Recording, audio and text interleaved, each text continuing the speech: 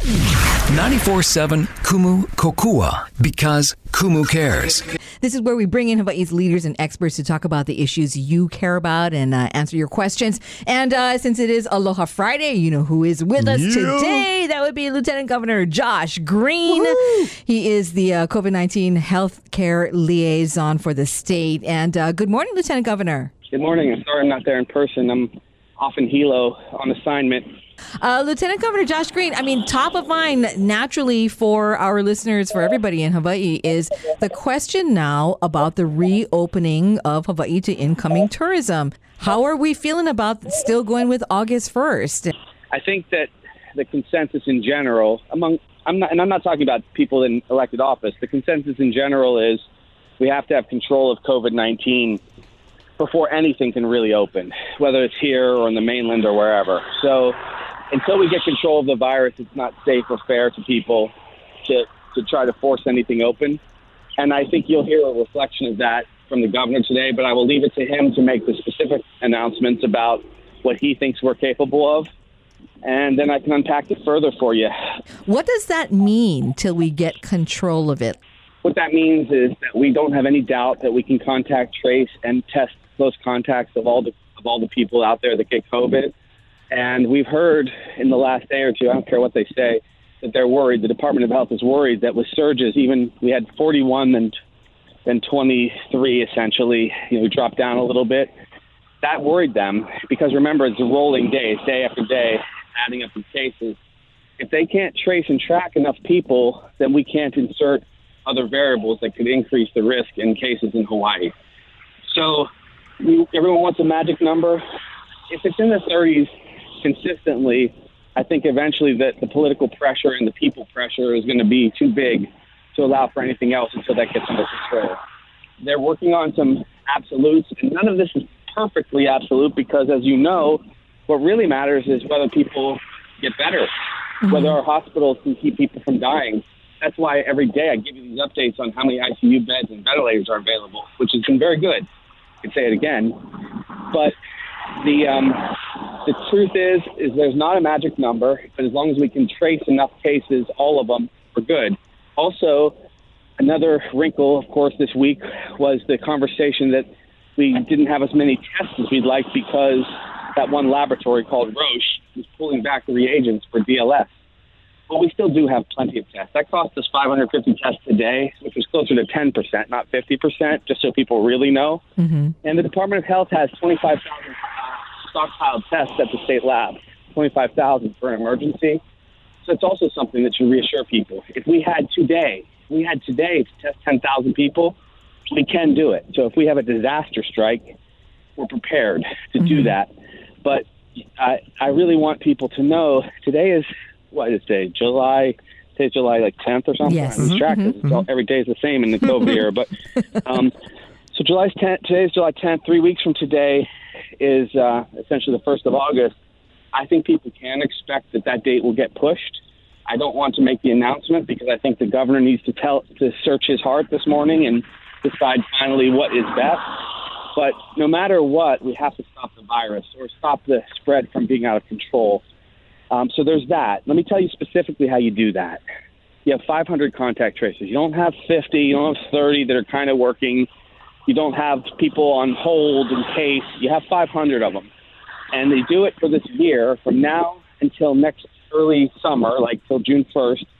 You pay those salaries and you have every last little nook and cranny. You look under every stone for anyone who's had a contact. And that's how you keep the numbers. You don't do this in a half-baked way. And I'm not saying that the Department of Health is half-baked. I'm saying that they are not fully committed. Director Anderson is not fully committed because he doesn't see – normally you don't overstaff for a problem. Well, this one you have to because you have a pandemic and everything else depends on keeping the virus from spreading out of control. So you have those 500 contact tracers active and searching for the virus, and you test whoever you have to. And that is the way to control it. That gives you the capacity to actually have the discussion. Can we open up to tourism? Can we have bars open and so on? So it's a fundamental misunderstanding that you just kind of go slow until you have to respond. That's not how you deal with a pandemic like this.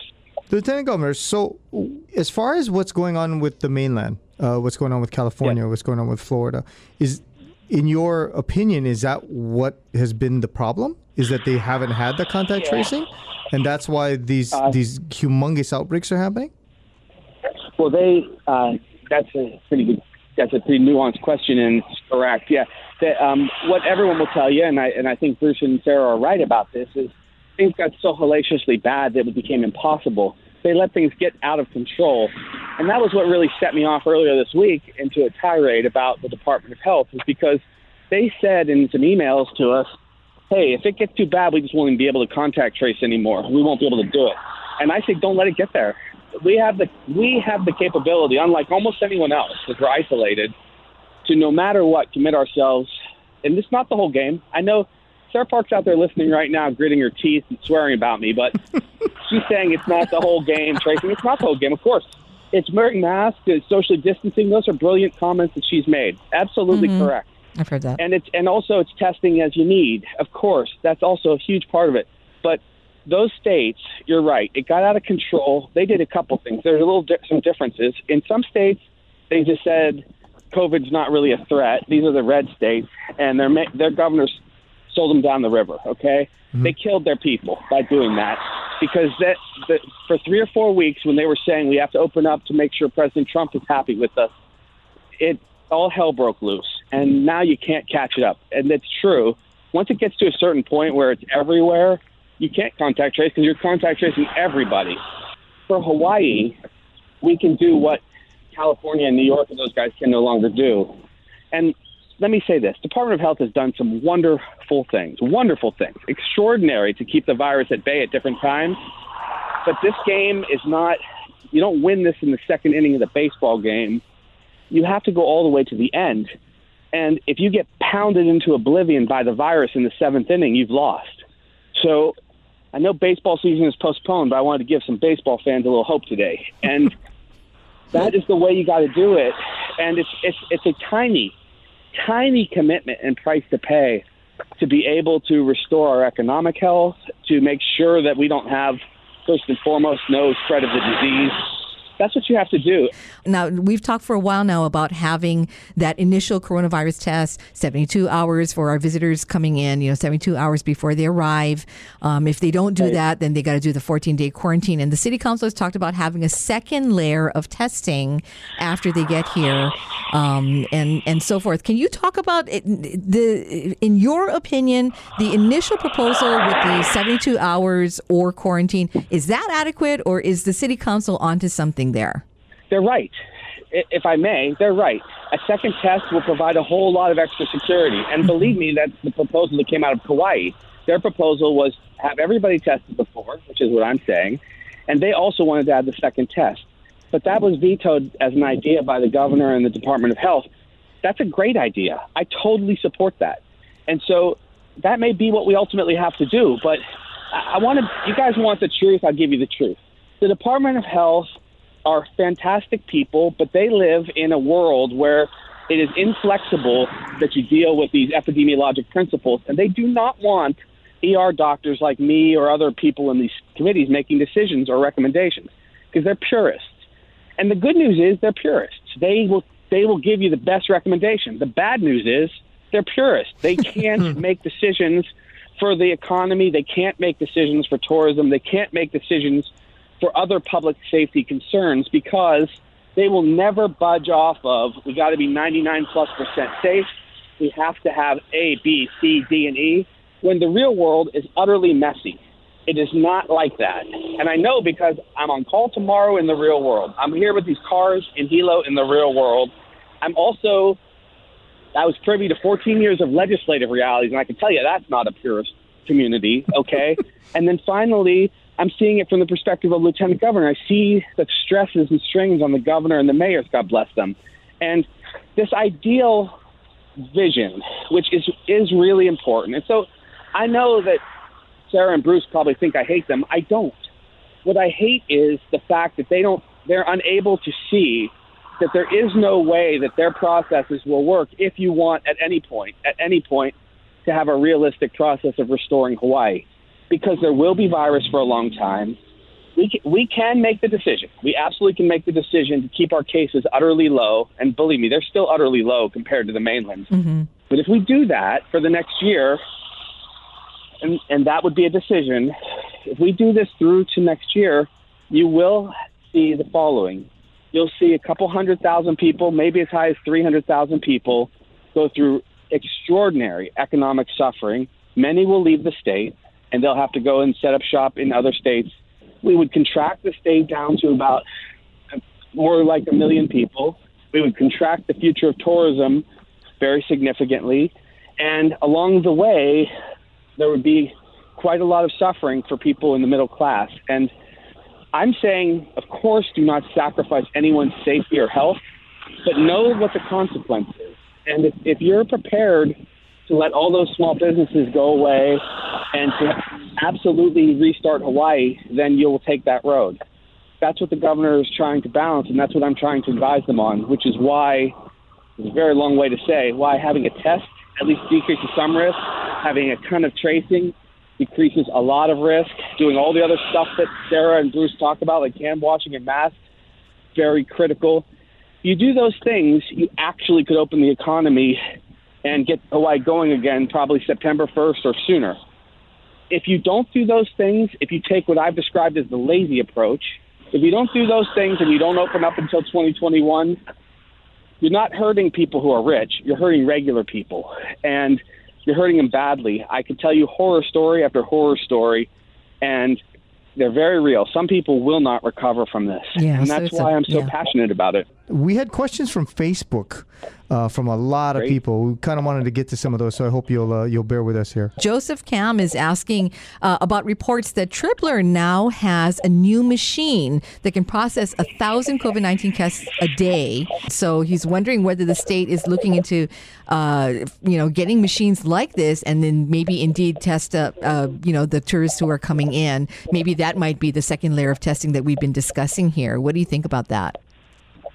Great. It's true. And the Department of Health is looking at that and investing some of the $50 million grant that they got from the feds apparently into that kind of thing. I don't know if it's going to come in time, but it'll be there. We will wake up sometime in the fall and be able to test 10,000, 15,000 people a day. That will happen, but can't happen soon enough.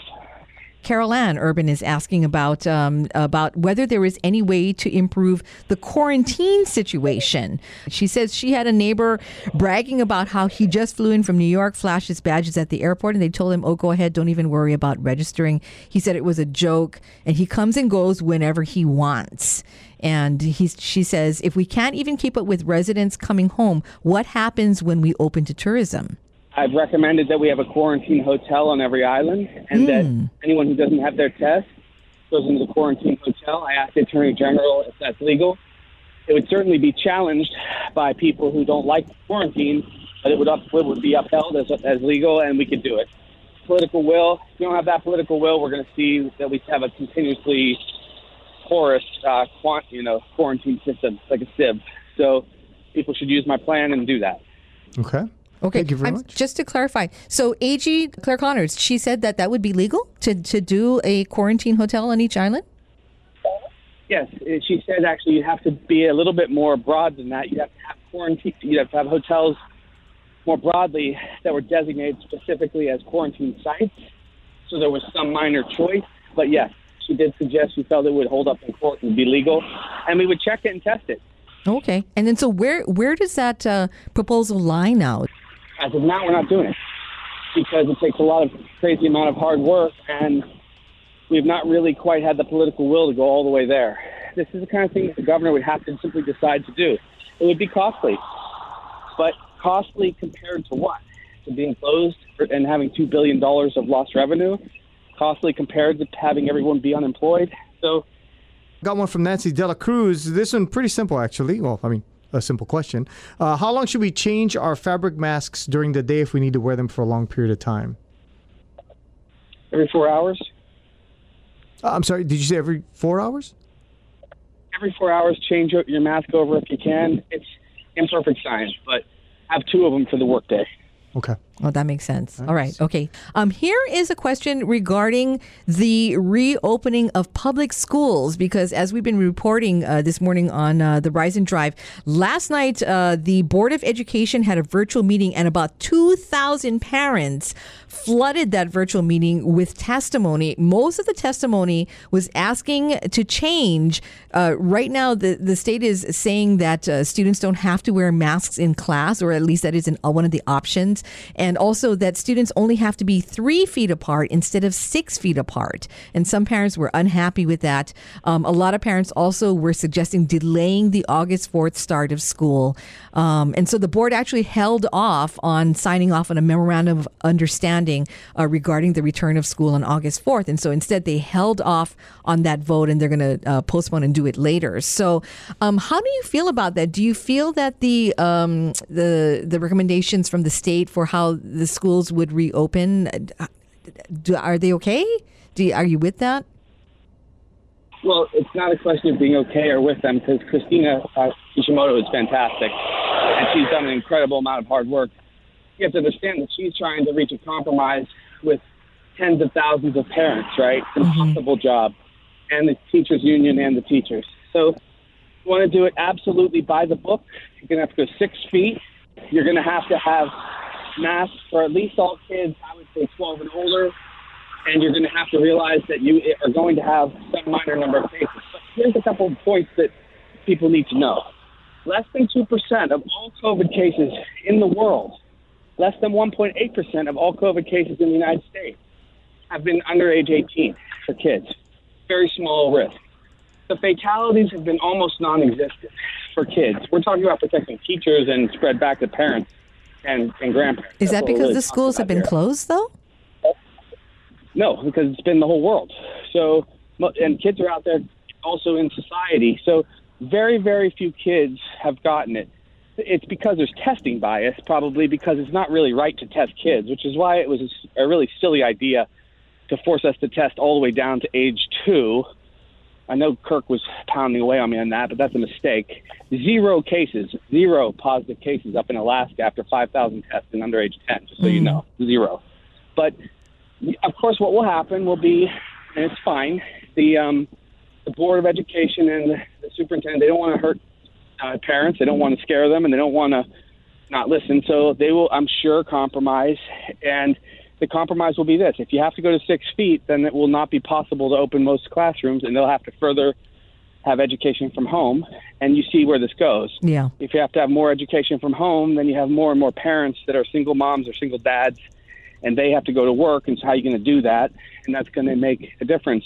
So everyone is just trying to navigate risk. And so the idea, and I respect every single one of those 2,000 parents that wrote in, everyone's got a slightly different human circumstance at home for themselves, whether they have to go to work, whether they are deathly afraid because they've got a parent of their own in the household that's got cancer and is on chemotherapy, and they don't want to have them get infected and die. Everyone's got a different circumstance. And so that's why what Christina proposed was pretty much maximum flexibility, where parents can choose whether or not to have their kids go into the physical classroom, and whether schools can choose whether or not they have the capacity to have enough, space for kids. It's just going to be a messed up year. And that's just reality when you've got a global pandemic. So people shouldn't complain about it. They should just accept it's going to be a messed up year. We're all going to do our best to help educate our kids at home. I got one kid in private school, one kid in public school, okay? And we're going to make sure both of these two kids get a fantastic education this year at their schools and at home. But it's going to be a lot of work, and that's just what happens when you have something like this. Lieutenant Governor, another question related to the schools. This is Brandy, and she says, with the announcement of the projected public schools plans for the school year, how is it expected for working parents with young children to continue to work and homeschool their children? Is it a concern that kids will fall behind without face-to-face learning? How will we help you stimulate the economy if parents can't work? She's right on. Okay, here's what my proposal would be, and I'm not the exact right person to ask this of. Okay, my proposal would be every kid under age 10 or 12, depending on where the cutoffs are for numbers, Every one of them goes to school full time. They're very, very low risk. They wear masks when they're in closer contact, but they do their very best to diminish spread. You can't get them all to wear masks, effectively, because little kids will not wear it, but the risk is very low. You allow the teachers to socially distance behind, extra 10 feet or so. That's a compromise that you make. And then the older kids that you don't have to be at home with the same way, the older children have an option of either doing school from home or not. And we have to be flexible. That's the only plan that's really going to work in the end for most families. And even then, there's, of course, going to be some nuance because one size does not fit all. Don't think that I know that we're going to struggle and that we're not going to meet all the standards that we'd like to, but no one's going to be held to the same standard for testing scores or what we expect from our didactic learning from books and math and everything. Everyone knows that 2020 is going to be the year of survival, and everyone knows that 2021 is going to be better. So when we have these battles, please don't take it personally and don't take it out on these tough decision makers. The decision makers have to make tough decisions like Christina says. If you got to take it out, don't take it on you. You got to take it out on me. That's better. It's really tough out there right now, and nothing's going to work perfectly. Lieutenant Governor, I want to walk you through a scenario, and I want you to help me with something because a friend of mine called me yesterday and we were talking about things, and it made me a little nervous because he said, okay, so I had someone who I go to the gym with who caught COVID-19, right? But they go Monday, Wednesday, Friday. I go Tuesday and Thursday. So I don't need to test, right? I'm good, right? I don't have to worry about it. 2 to 3 hours after that gym was cleaned, it's like a new lease on life. Totally fine. If you are right next to somebody and they're huffing and puffing, and you guys are spending a lot of time together, and you don't socially distance, and you find out later they had COVID, you were at extra risk. But for that circumstance, totally safe. And also remember, most people are safe. Most people are not going to have significant symptoms, and these are young people exercising, less risk, and even asymptomatic carriers are still not super spreaders. So all of the risks fall in your favor. Could you catch it? Sure. But you're more likely to catch it when you've spent, 10 to 15 minutes or more directly in contact with somebody, not wearing a mask, and not socially distanced. So all the other scenarios out there, your waiter delivered food to you and you find out later they were COVID positive. The guy at the gym 2 days before or the day before was positive and he likes to use the same weights you do. It's just not risky. We are talking with Lieutenant Governor Josh Green. One of our listeners, Cynthia Nishimura, is asking, she says, when the number of COVID cases are announced, is it possible for the public to be told where positive results occurred, such as exactly which gym, etc., so we can make a better decision on where we choose to go? And if it's known that COVID spread could have come from a large gathering at a particular beach, it might also prove to non-believers of masks and social distancing that it happened at a gathering just like their own. Yes. It is possible, and it should be done. The current way the Department of Health handles that is if a gym or a business or a restaurant has a case and they do a good job of telling all of their patrons and they do a good job of tracing, then they don't out them and they clean it up and let it go. If people resist that, then they announce the name. Now, it's an imperfect solution. I don't think it's a particularly great one. I think it's better to err on the side of openness, but you can see the pitfall, right? It's not really necessarily a gym or a bar's fault if a case walks through its doors. And if you tell people that a case was there and they've done a great job and done all the right things, you basically ended the very business that is the one you want, which is the ones that worked well, that were diligent.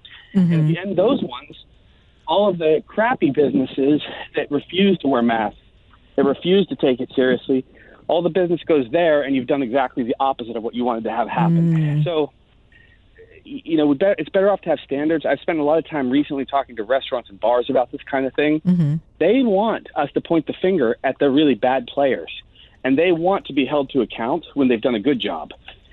And if we do that hard work, it's a lot of hard work. It's another reason if you have 500 tracers, then the Department of Health director and the epidemiologist don't have to constantly chase down these other small problems.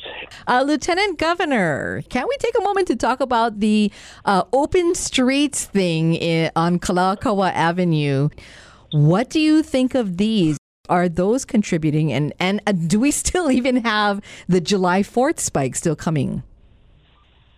The idea of having street parties, street fairs, and events, it sounds nice. It's a friendly way to encourage business to get going again and so on, but it's unnecessary risk. It's not the risk you want to be taking. I know that you could say, well, we're telling people it's outdoors, which is good. Yeah, it is outdoors. But if you ask 1,000 people to cluster in one spot, you've made a truly stupid mistake. It's really a mistake to do that. Not because you can't get safe. Of course, if everyone wears masks and everyone has some magical, force field around them where they're 6 feet apart from everybody else that's not in their family, sure, it will work. But doing it now, when we're having the surge, is a tactical error, and it's not necessary. It's not going to help anybody significantly. Do I want people to go to Chinatown? Of course. Of course I do. I want them to go there in their own family group and be separated. Do I want to encourage 1,000 or 2,000 or 5,000 people all at once? No, that's like dropping a theater nuclear bomb of COVID onto a community. That's the last thing you want to do. It's essentially like having a big event in an outdoor venue. It really, any encouragement of social gatherings is fraught with risk. Lieutenant Governor, so one of our listeners, he's asking, if you can smell someone's tobacco or vape smoke, does that mean it's possible that COVID could be in that as well, in the droplets? It's not really that it's in the smoke. What it is that your proximity has now gone to less than what is safe. And that's really what we're kind of talking. Although I've seen some pretty long plumes of like vaping and such, but the truth is that you're now too close to people. And the things that people should be doing is they should be going to restaurants with their family and doing that kind of spend. They should be going to staycations and being careful. They should be going to the beach and in their own group of 10 have a wonderful day, but not have it be bigger. They should be going on long walks and long bike rides with their immediate bubble, their family. But the other way of going into a gathering where there might be 3,000 to 5,000 people, of whom you're going to come across a lot, it's added risk. Do I think the sky will fall? Probably not. I don't want to be a party pooper, but I do think that it's not the thing we should be recommending. I don't think that that's smart, and I certainly don't know why you would suddenly do it now when our numbers are highest. You just told me 2 of the last 3 days have been our highest ever. So you tell me, does it make sense? I'll ask you the question. Does it make sense to have a gathering of several thousand people? Lieutenant Governor, I think one of the things that's happening is I'm seeing a bunch of Facebook math from people where they're like, well, we got all these people surviving. And in Hawaii, we only got 40 people. I mean, that's not bad. You know what I mean? Yeah, well. So they think it's this lie that we're perpetuating, and it's come down to parties, unfortunately, but look, I got a ton of Republican friends and I got a ton of Democratic friends and all this such, but it's not a political question. This is an epidemiologic and healthcare question. And because people have sacrificed, because they've done well, we don't have that terrible outcome. If we let down our guard, our outcomes will get worse. And the worse it gets, the more it will be taken seriously by people. The less serious it is, the more of this, it's never an issue you'll get. But this is a scientific problem. And the scientific reality is we have no immunity. If we get too much spread because we let down our guard, or if we do reopen inappropriately or incorrectly or unsafely, we'll suffer. And I don't want to see anyone suffer. So this is a year of sacrifice. And if we do a really good job, we may even salvage the second half of the year. But that's really what it boils down to. And so when I see silly risks or unnecessary risks, it frustrates me because so much sacrifice has been made that I'd hate to give it all back inside of 10 days. You can see how fast this spreads, right? Yeah, California's the biggest example. I mean, they were doing so well, and then all of a sudden, yeah. Exactly. Yeah, exactly. Exactly. So Dr. Anthony Fauci and the president have been sparring over this issue about the death rate, and the president pointing to a relatively low death percentage. And Dr. Fauci has said that's a false narrative to focus only on the percentage of deaths and say that is acceptable. Is that a false narrative to only focus on the percentage of deaths? Of course. Trump is a political animal. He only is really interested in focusing, and I understand this, on what he can make a case for so that he will somehow survive this politically. Fauci is a health expert, and he's correct. If someone gets this disease, and even if they live, they could suffer severe chronic lung disease afterwards for months or years or for a lifetime. They could have immune compromise.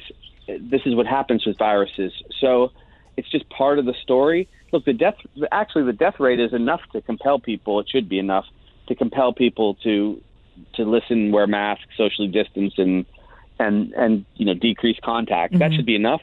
But in this crazy age of electoral politics, Trump is just making a calculation, unfortunately, that he could somehow convince people that it's not so bad. He can still win re-election, and that's why he's saying these things. Fauci, amazingly, is withstanding some of that pressure and is trying to tell the truth the best he can. Recapping the issue about the reopening of tourism here in Hawaii. So when do you think we should reopen to tourism? I think we should open to tourism when we've controlled the virus. And I think we can control the virus very well over the next 6 weeks. I think we should set that as our aspirational date, which would be September 1st. But if it's bad, if it's raging still on July 15th, I'd push it back another month. If you were going to do it just straight by the book for the best recommendation, that's what I would recommend. There's a lot going on. There are a lot of things that we can't control, like how bad the virus is on the mainland. Whether we're able to test and trace enough people here in Hawaii, we can control pretty well, but not perfectly, as you've seen. Mm-hmm. So control what we can, make sure that people aren't getting sick, and then begin to restore our own economic health and security. I'm very worried about people and how they're going to suffer if they no longer can pay their mortgage or for food. I'm very worried. So that's why I would approach it with hope for September 1st, and then be ready to adjust if necessary. Okay. Thank you very much. Lieutenant Governor Josh Green joining us here. Thank you, sir. You bet.